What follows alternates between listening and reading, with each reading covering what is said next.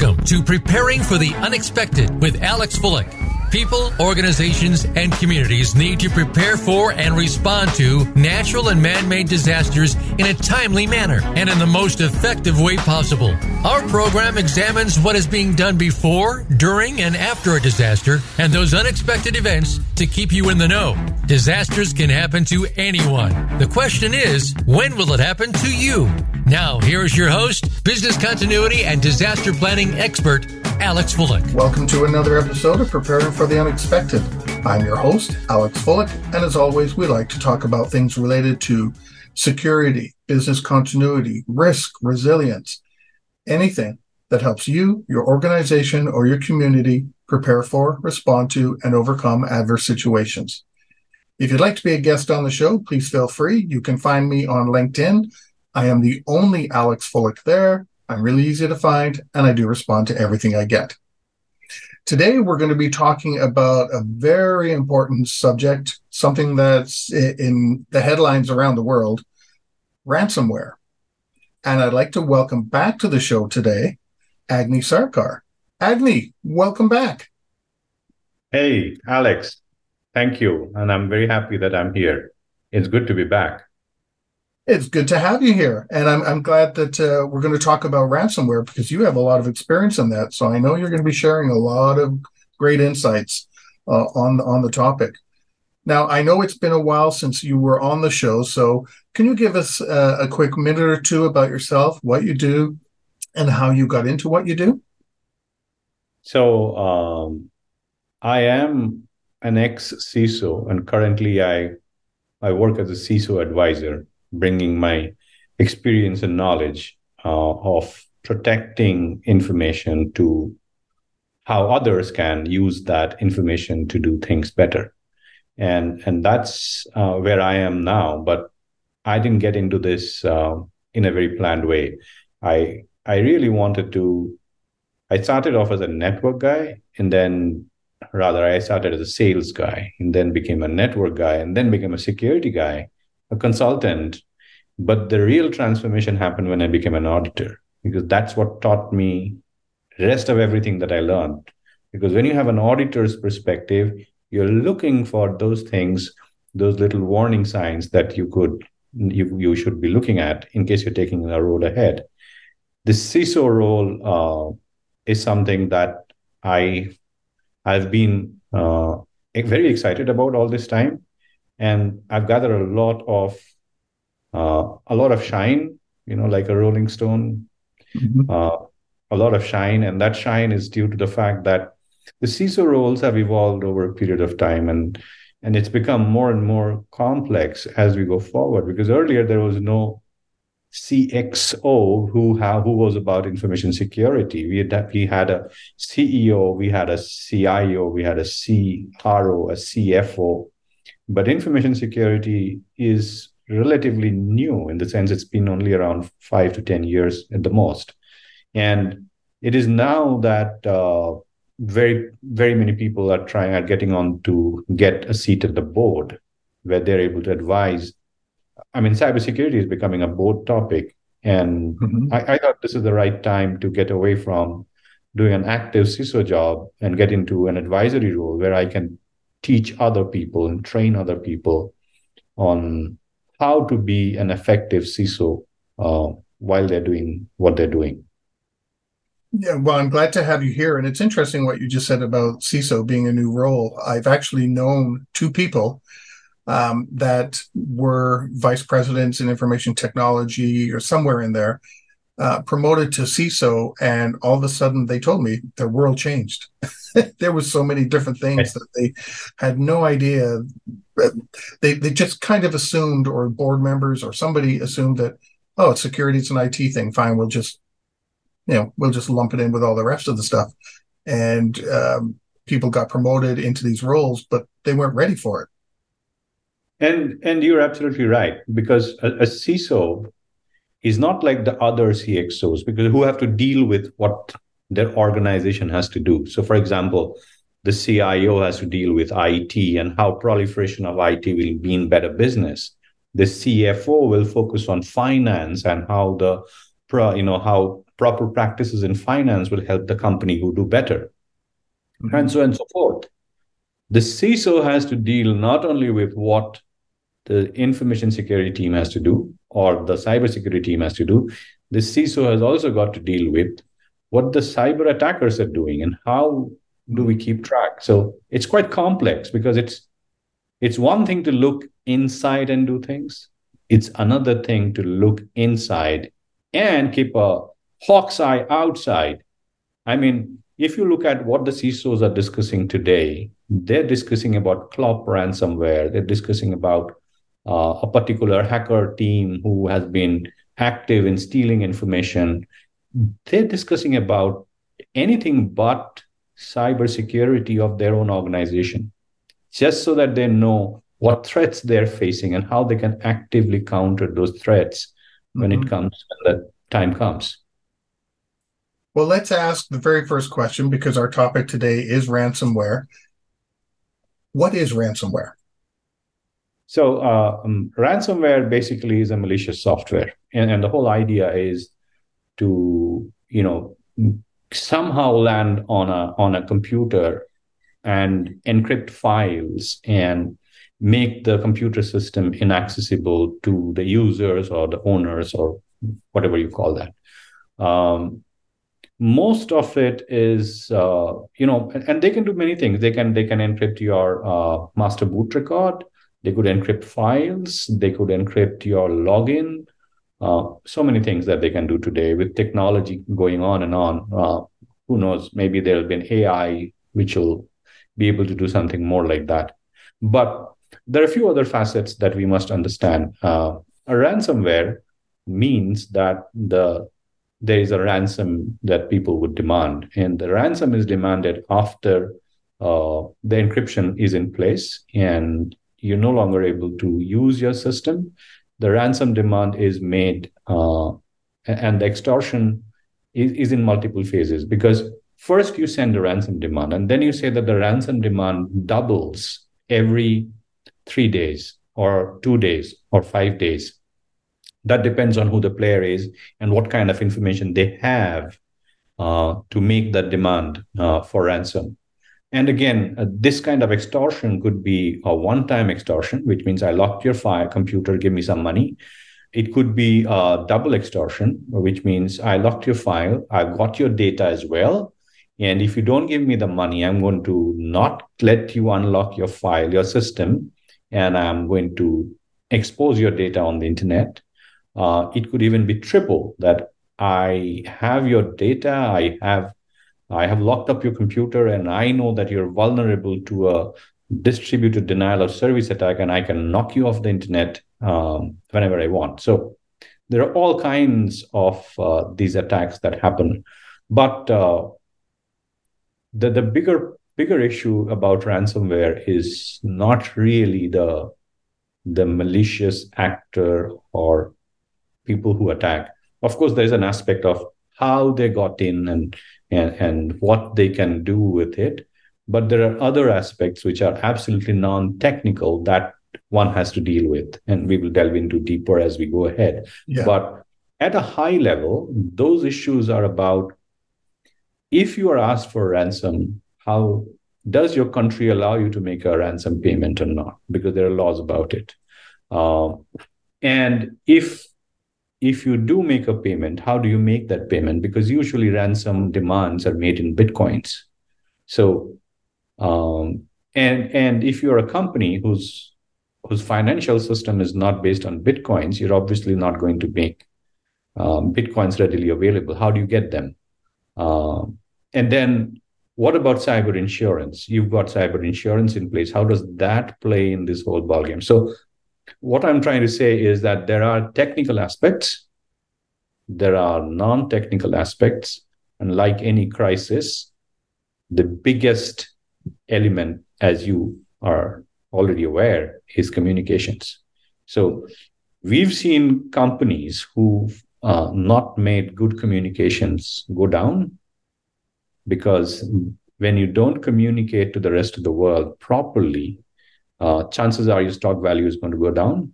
And we've also seen companies who've made absolutely great communication in saying, coming forward and making disclosures as minimal as necessary, at the same time keeping people assured, stakeholders known that there's work in place and they are doing great. So at a high level, that's what is all about ransomware. Well, I'm going to ask the first question here. How do you identify that you have a ransomware attack, considering that when a company finds out that they're under attack or they've received that dreaded phone call, the software, the ransomware software, the malware, the whatever word you want to use, has been in their system for weeks or months. So what happens to identify that, wow, we have this? How do you recommend? So I'm going to break it up into two parts. One part is, when do you really find out? If you've not invested in preparing for ransomware, then you will find out from that notice that pops up on your screen saying that this computer is locked now. Mm-hmm. Or maybe somebody makes a phone call, which I think it doesn't happen anymore so much as you get an email or a pop-up on your screen. Those happen more. But until that day, if you don't know that you've been infected, then you're late. Of course, there are other things that you can do. So in terms of preparation, there are two things that you can do. One, you need to invest in visibility of deviations. For example, let's say you're finding, and this used to be a practice long back, if your computer is taking too much time, if it's become very slow, your network has become very slow, then obviously there is something wrong somewhere. That used to be the scenario that we used to do earlier. But now there are tools and technologies that are available which look at your logs, which look at your traffic, which look at all of these things, and which can tell you that something is wrong. And then you can go deeper and find out, well, I have ransomware, or I don't have ransomware, or I may have ransomware. It can be any of those things.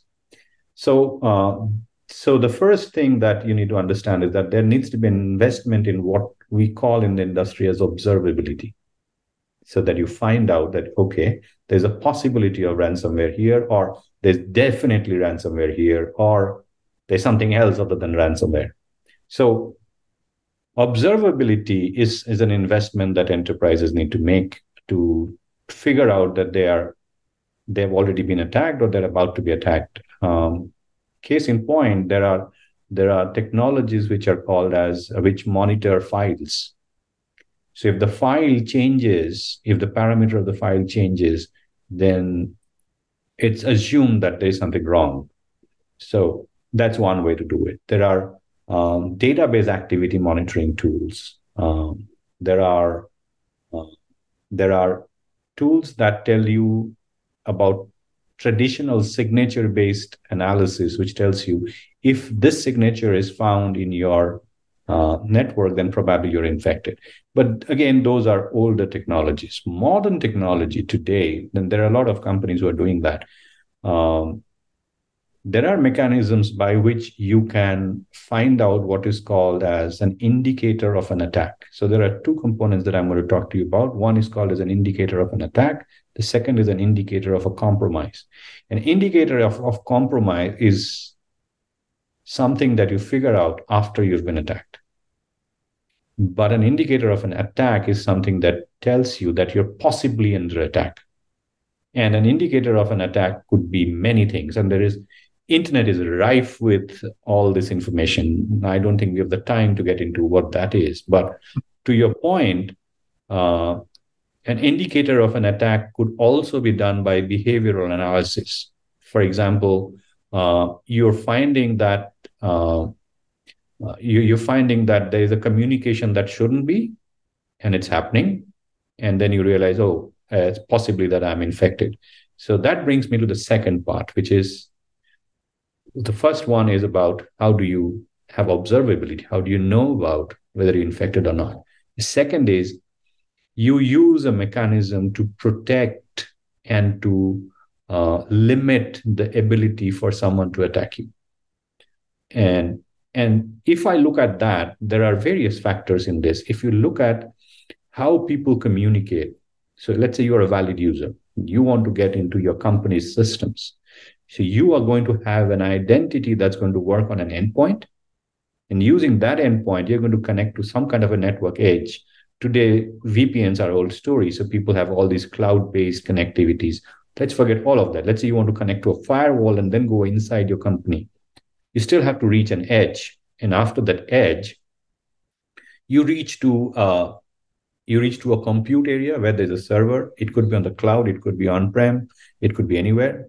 And on that server, you have that application which you want to use. And within that application lies the data that you really need. So all this to reach to the data.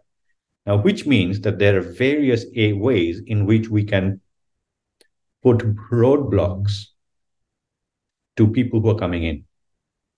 So the first point we talked about was endpoint. There are tools that are today called as EDR, endpoint detection and response.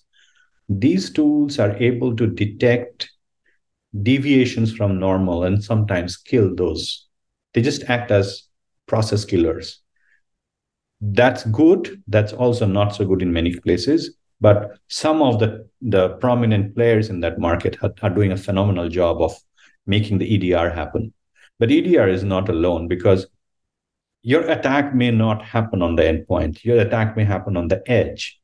So some attacker, I talked about distributed denial of service. So it's like, if you remember, Yahoo went down long back for some time. And the reason that they went down is some threat actor was throwing petabytes of traffic onto their gateway. So if you have that kind of a traffic coming to you, continuously, your gateway is doing nothing but processing that traffic, which means all the other users are not getting to your gateway. So your system becomes unavailable. That's one way, but that's your gateway. Now, someone could attack your gateway. Someone could try to, fool the gateway to get in, because today's attackers are not people who come in through your main door using a sword or a gun. They are people who sneak inside. So they want to come in and they want to attack your application. Sometimes you publish applications on the internet. I mean, most of the applications that we use, your banking application, your e-commerce application, you want to buy from Amazon, everything is on the net, right? And there are gateways on the net. Each of these well-known companies also use various gateways. But at the end, you land on what is called as the compute part, where you have the server. So there are technologies there. There's something called as segmentation and microsegmentation. So when you use microsegmentation, you create what are called as microsegments, which says, okay, so if Alex comes in and if he's going to use my Amazon website, then from there, Alex cannot go anywhere else. But Amazon Web Server can connect to the backend and only using port XXX to pick up this information and present it to Alex on the presentation layer. I can go down that granular. That's called a microsegment. Investment in microsegment today that's your last line of defense, because after that, all you've got is the data. Of course, there are ways and means in which you can protect the data. There are technologies called as DLP, which is data loss protection. So you can put in a rule for that says that no matter what happens, this data is not going out. And you can train the tool, and with the advent of artificial intelligence, all these things have become easier now. So you can make a rule that says, okay, this preparing for unexpected is the phrase that if that's there in my document, that doesn't go out. Of course, now we have evolved way beyond keywords. There are these DLP tools are able to even identify large documents, databases. And if you put a rule that says, don't let the database go out, they won't. They'll just stop it at the gateway. So even if your ransomware attacker has come in and there is a process that attack happens, and I'm going to spend a minute on that. if you give me time. So when the ransomware attacker comes in, even if he tries to pick up, even if he does encrypt your system, he won't be able to take out the data because the data is locked. If he comes in, so the way this happens is there's something called as MITRE attack framework. It's available on the internet, and anybody can go there and find out. They have an 11 or 13 stage definition of how attacks happen. In fact, I'm fascinated with that framework because they've gone down to defining tactics and techniques freely available on the internet for everybody to use, which precisely defines what an attack looks like. That's like the basic tool for any CISO, I would say, across the world. You need to understand that. And I'm very impressed with the work that MITRE has done and is continuing to do. So what happens during an attack is first there's a recon. People go and find out what they can attack. So you can't stop that. Then they do an initial access. So when they do an initial access, that means they found out what they can attack. They found a vulnerability, and now they're getting in. The other problem is fixing vulnerabilities itself is a challenge. I don't know how many people have told you, but it's not easy to fix all vulnerabilities because it requires downtime. It's also not easy to figure out how many vulnerabilities I will fix. That's a different challenge altogether. So coming to the point, if initial access has been done, then after the initial access, people try and establish what is called as a command and control, which is a remote, remote interface which the attackers can use to come in and go out. You talked about certain number of days. It's 180 days that used to be before the initial access and the next stage, which is the lateral movement. So the microsegmentation helps you in stopping lateral movement. The initial attack can be stopped through EDR. And then if the command and control is set up, your observability will tell you from reading the logs that, look, there is looking like an activity which shouldn't be happening.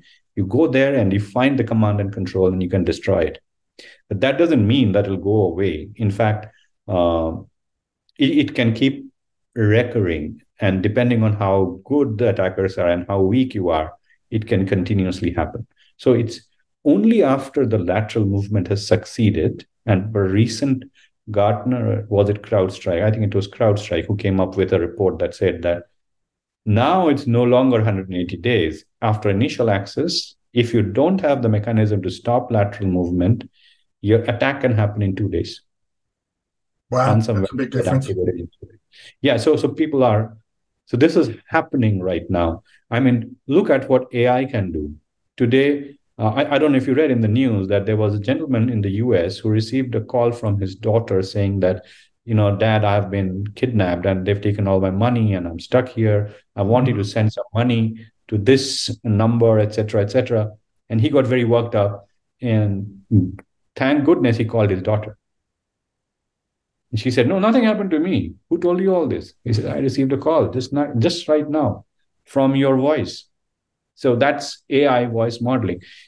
There are many ways people are getting in.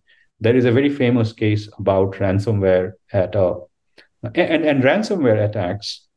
These guys are very smart.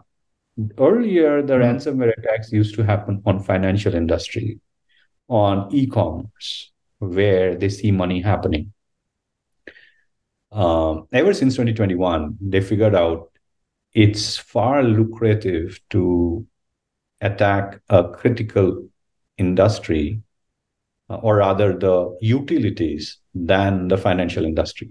So remember the pipeline attack that happened some time back, 2021, right? So the idea was to choke the billing systems so that sooner or later, these guys are going to lose money because they can't bill, but the gas keeps going out, right? And then they're going to stop the gas. If they stop the gas, then that's the Eastern Starboard, which means all the vehicles will start piling up on the highway, and that has a cascading effect into the country's economy. So we've only got about 1 minute left in this segment. Oh, sure. Thank you. So to come back to your point, how do you know that you've been attacked? You need to have a combination of all these to understand that there are symptoms of an attack. It's something like symptoms are available. They're widely available on the internet. So it's not like COVID-19 that, phase 1, you had you had some other symptoms. Phase 2, you had some other symptoms. No, the symptoms are more or less the same. The behavioral understanding is available. If you are able to invest in the abilities to protect and detect, then chances are that you will know about your ransomware infection much, much before you see that dirty screen. Mm-hmm. On that note, we've come to the end of our first segment. We're talking about ransomware with Agni Sarkar. And in our second segment, we're going to talk about what happens when you discover you are under attack, how to respond. We'll be right back.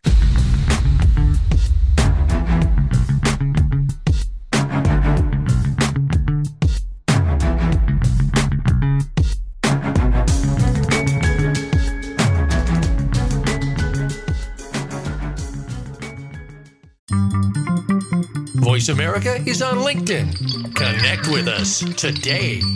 If you currently or aspire to serve on a board or work in a leadership capacity for or with a public or nonprofit organization, where can you turn to get the best advice and practices? How about Leadership Matters with Dr. Cheryl White and Dr. Andre Howard? Our program discusses challenges facing both public and nonprofit leaders. Don't miss these practical solutions and tips to enhance your leadership style and effectiveness. Leadership Matters airs live Wednesdays at 2 p.m. Pacific, 5 p.m. Eastern on the Voice America Business Channel. Tune in for And Security for All, hosted by Kim Hakam. Each week, we look into a different aspect of cybersecurity, which is important to know for anyone who is involved with the internet daily, which is probably all of us. We take the technical jargon and make it easier to understand while helping you to identify weaknesses and issues in your own cybersecurity and fix them now. And Security for All is broadcast live every Friday at 3 p.m. Eastern Time, noon Pacific Time on the Voice America Business Channel. From the boardroom to you, Voice America Business Network.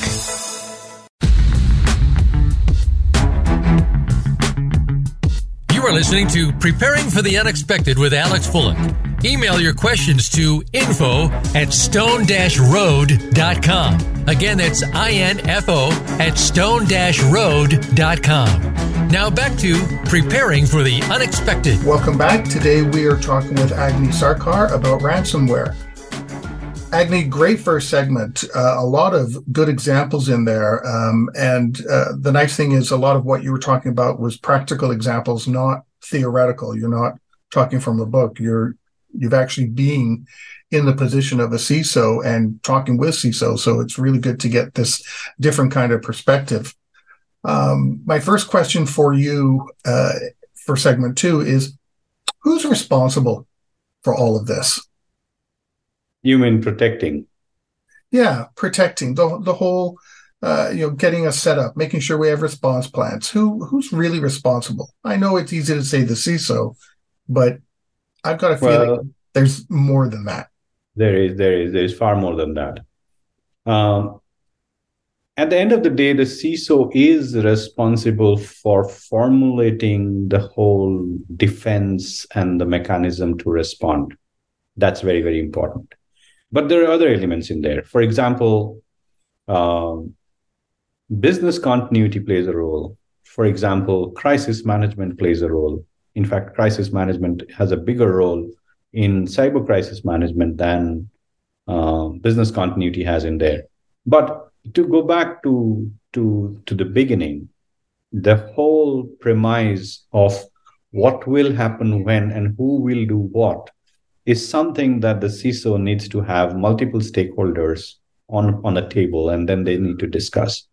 For example, and I've met many people who make this mistake. People think that, if we get attacked, one of the first things that you need to do is to isolate. That's the normal practice. So there are there are two things that can happen. So you got the notice of an attack, and now you are taking the steps to isolate. Unless you have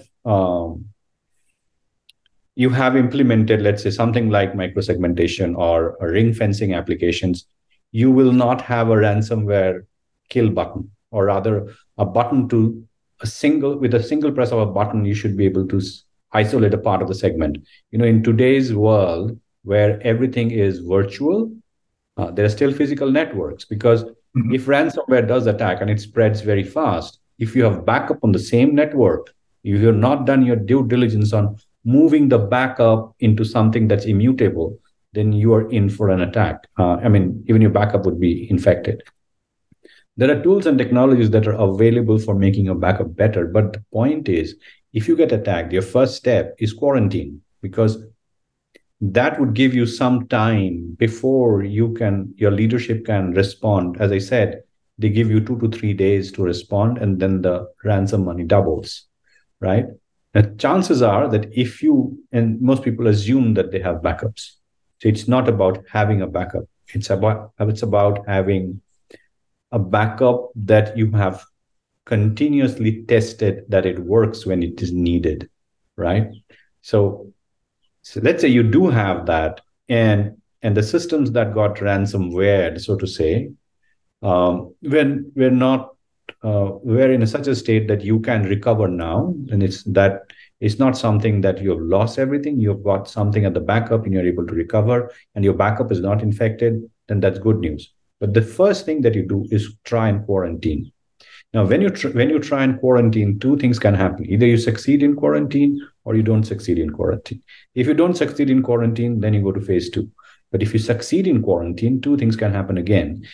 Either a small part of your network is infected, and that's the one that you quarantined, which has no impact on your organization's ability to continue doing business, or it has an impact on your organization's ability to do business. Maybe your ability to deliver products is hampered because that's the network that got impacted, or your ability to provide salaries is not available, it has got hampered, or like in the case that we talked about, the pipeline situation, right, where the billing system got impacted. So it depends on whether your quarantine succeeded or not. But let's step back a little more ahead. Who can disconnect an enterprise? If you really ask me, the CISO can't, unless the CISO has been blessed by the board to do it, which means you need to go to the board and say, look, guys, if tomorrow something does happen, you need to give me a delegation of authority so that I can disconnect the network. I can take that call. If you don't have the delegation of authority, then after you disconnect it, someone can sue you and you're in trouble, even though you wanted to do good. Yeah. Did you want to ask me something? Yeah, I was just thinking, wouldn't a CISO have that authority already as part of their role to be able to do that? No. No? No CISO has the authority to disconnect a network by definition of the job role. It's not there in the job description. The CISO has the authority to recommend. But there is no one, unless the organization has really thought about it, there is no one person who's authorized to disconnect a network specifically without an impact, without somebody questioning that disconnection. And in any organization, these things happen. If you're on the board, there will be at least 3 people on the board who are going to ask you, who told you to? What was the reason why you disconnected the whole network? Why you couldn't have done it, lesser than that? And there's so many such questions. The point is that while you do what you're supposed to do, you still need to be authorized to do it, right? Because that's the right thing to do. So that's just an example of how much you need to think about it at a board level and prepare for it. Because this is not a technical stuff. This is more, organizational mandates that you need to have. If it is there in a job description, very good. That's the good point. But that's not what happens with most of the CISO fraternity. They don't have that mandate. So now that you succeeded in let's say, quarantining it, suppose your quarantine failed. You tried, you did quarantine it, but the ransomware spread much before you could act on it.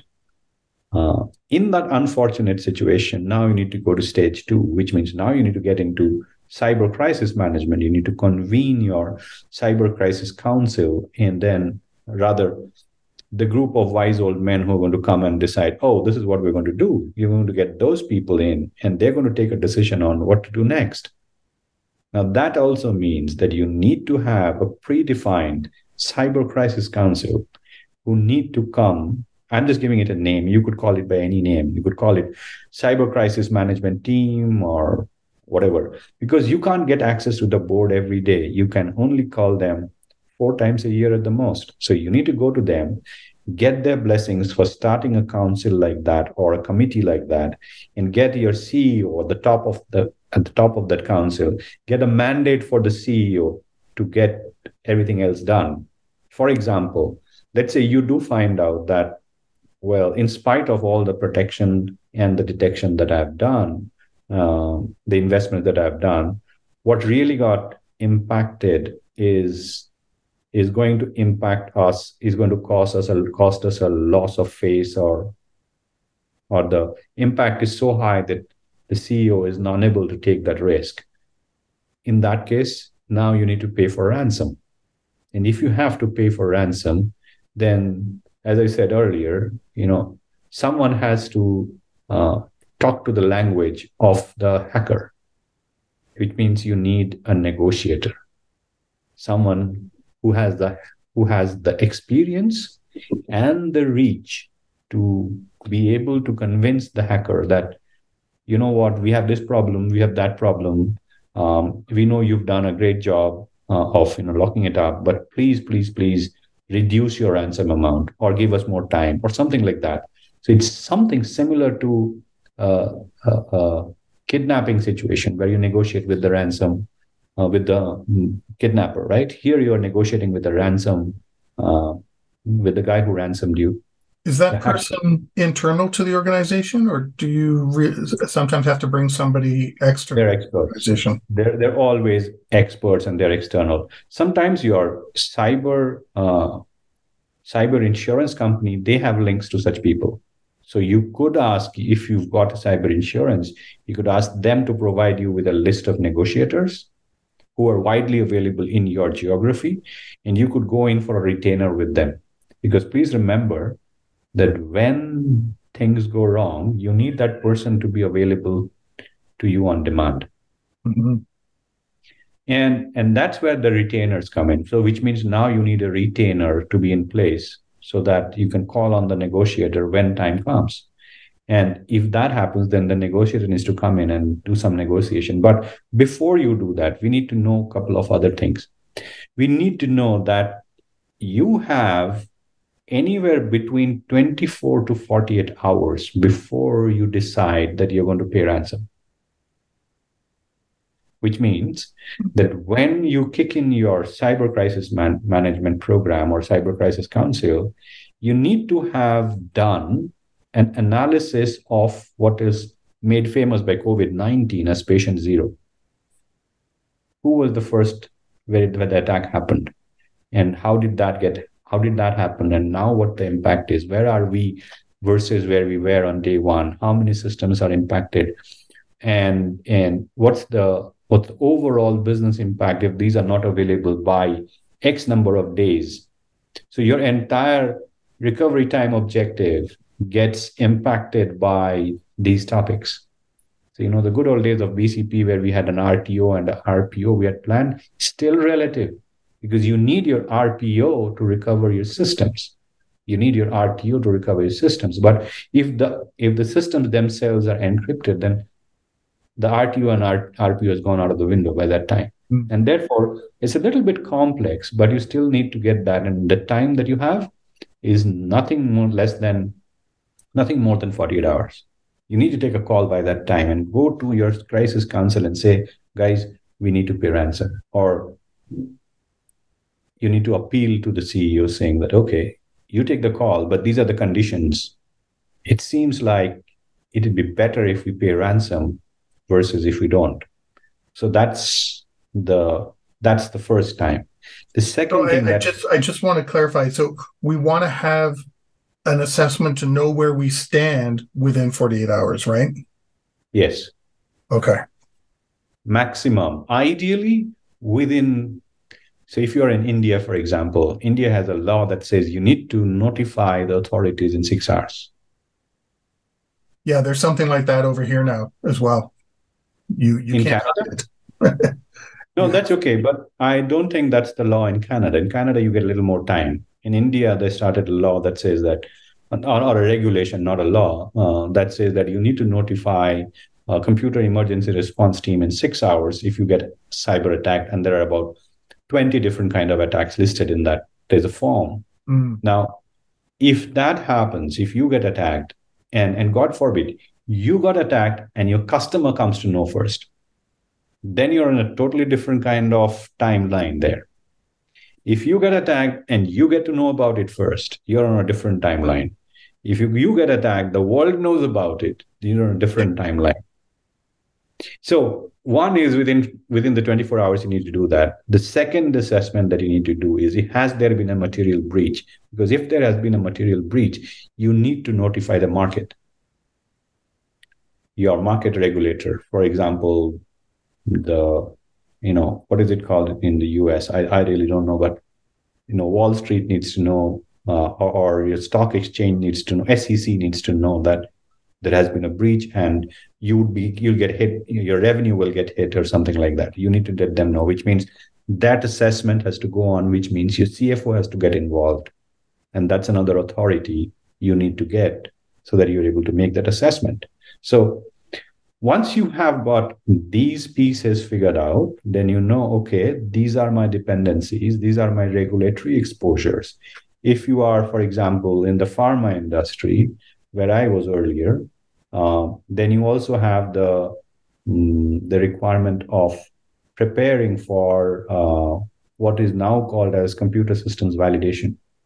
Let's say you got ransomware, and then so basically you have a system which has been validated for use in the to be a system with an integrity. Its integrity has been approved by, let's say, the FDA or some other authority to say that, yes, this is a dependable system. Because when you sell drugs, you need to be able to have dependable systems which have integrity. And then you got hit by ransomware. You go to your backup, you recover from backup, but you still need to get that validated.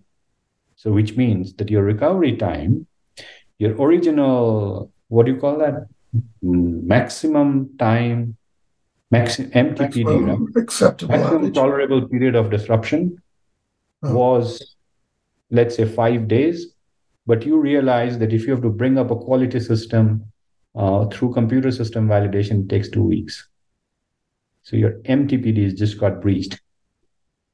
And that's what I'm saying. Again, things that you need to know before, and you need to plan earlier so that you're able to address this.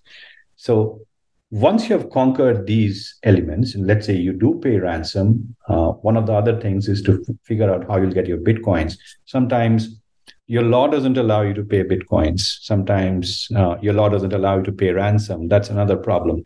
But then if your law does allow you to pay in Bitcoins, and if you have some mechanism to pay it, you need to make sure that the negotiator is aware and he or she is able to negotiate that deal, and you're able to pay the ransom.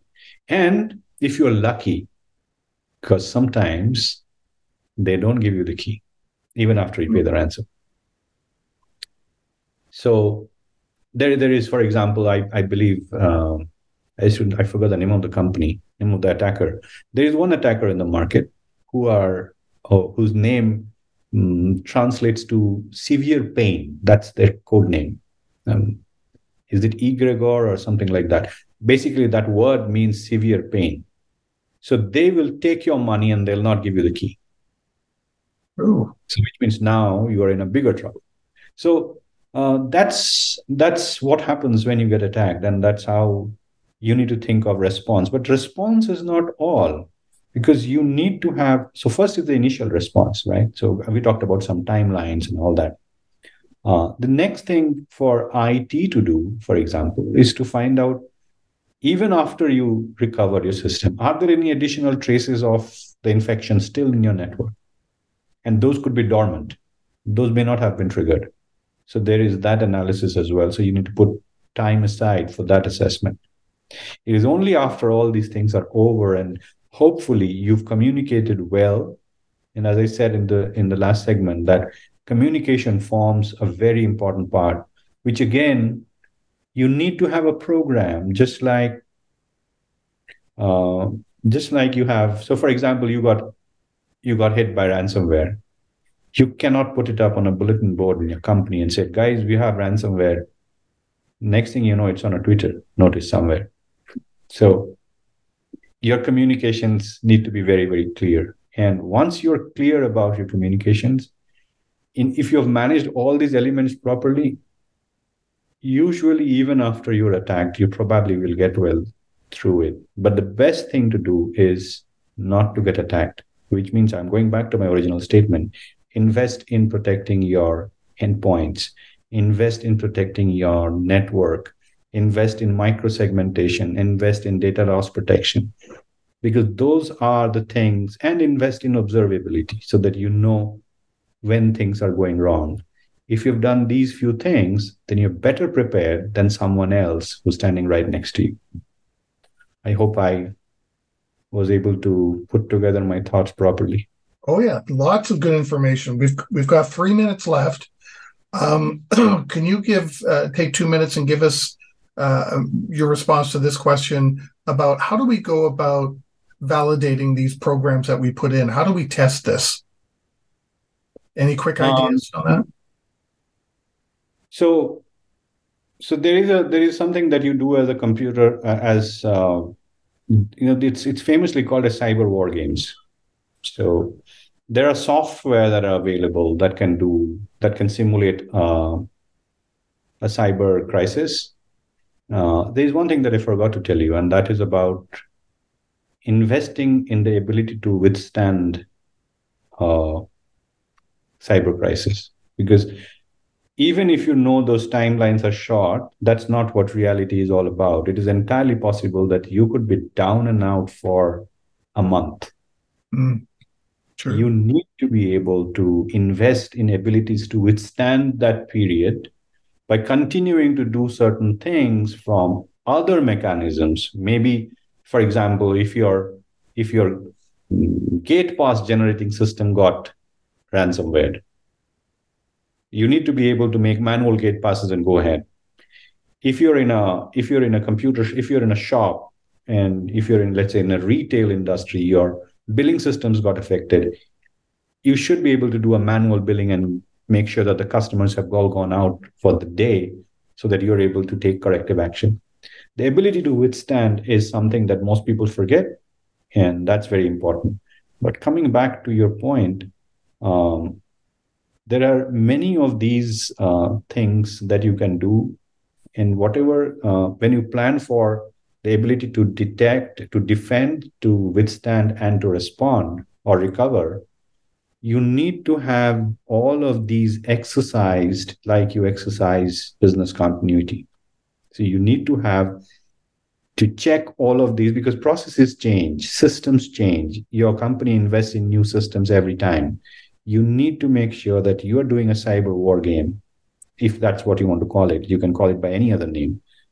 You could call it cyber crisis simulation or something like that. But you need to do that at least every 12 months, if not sooner.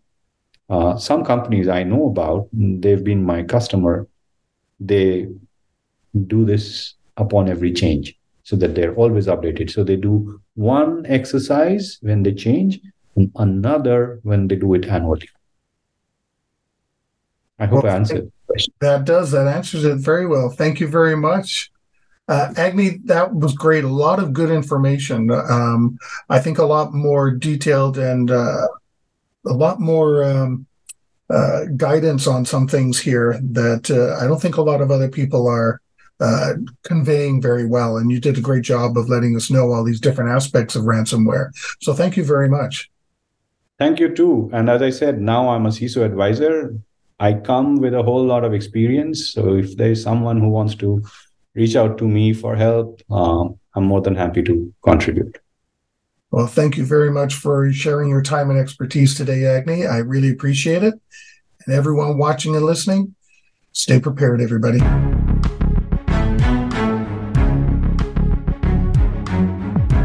Thank you for joining us for Preparing for the Unexpected. Please tune in for another edition featuring your host, Alex Bullock, next Thursday at 10 a.m. Pacific Time and 1 p.m. Eastern Time on the Voice America Business Channel. We'll see you here next week.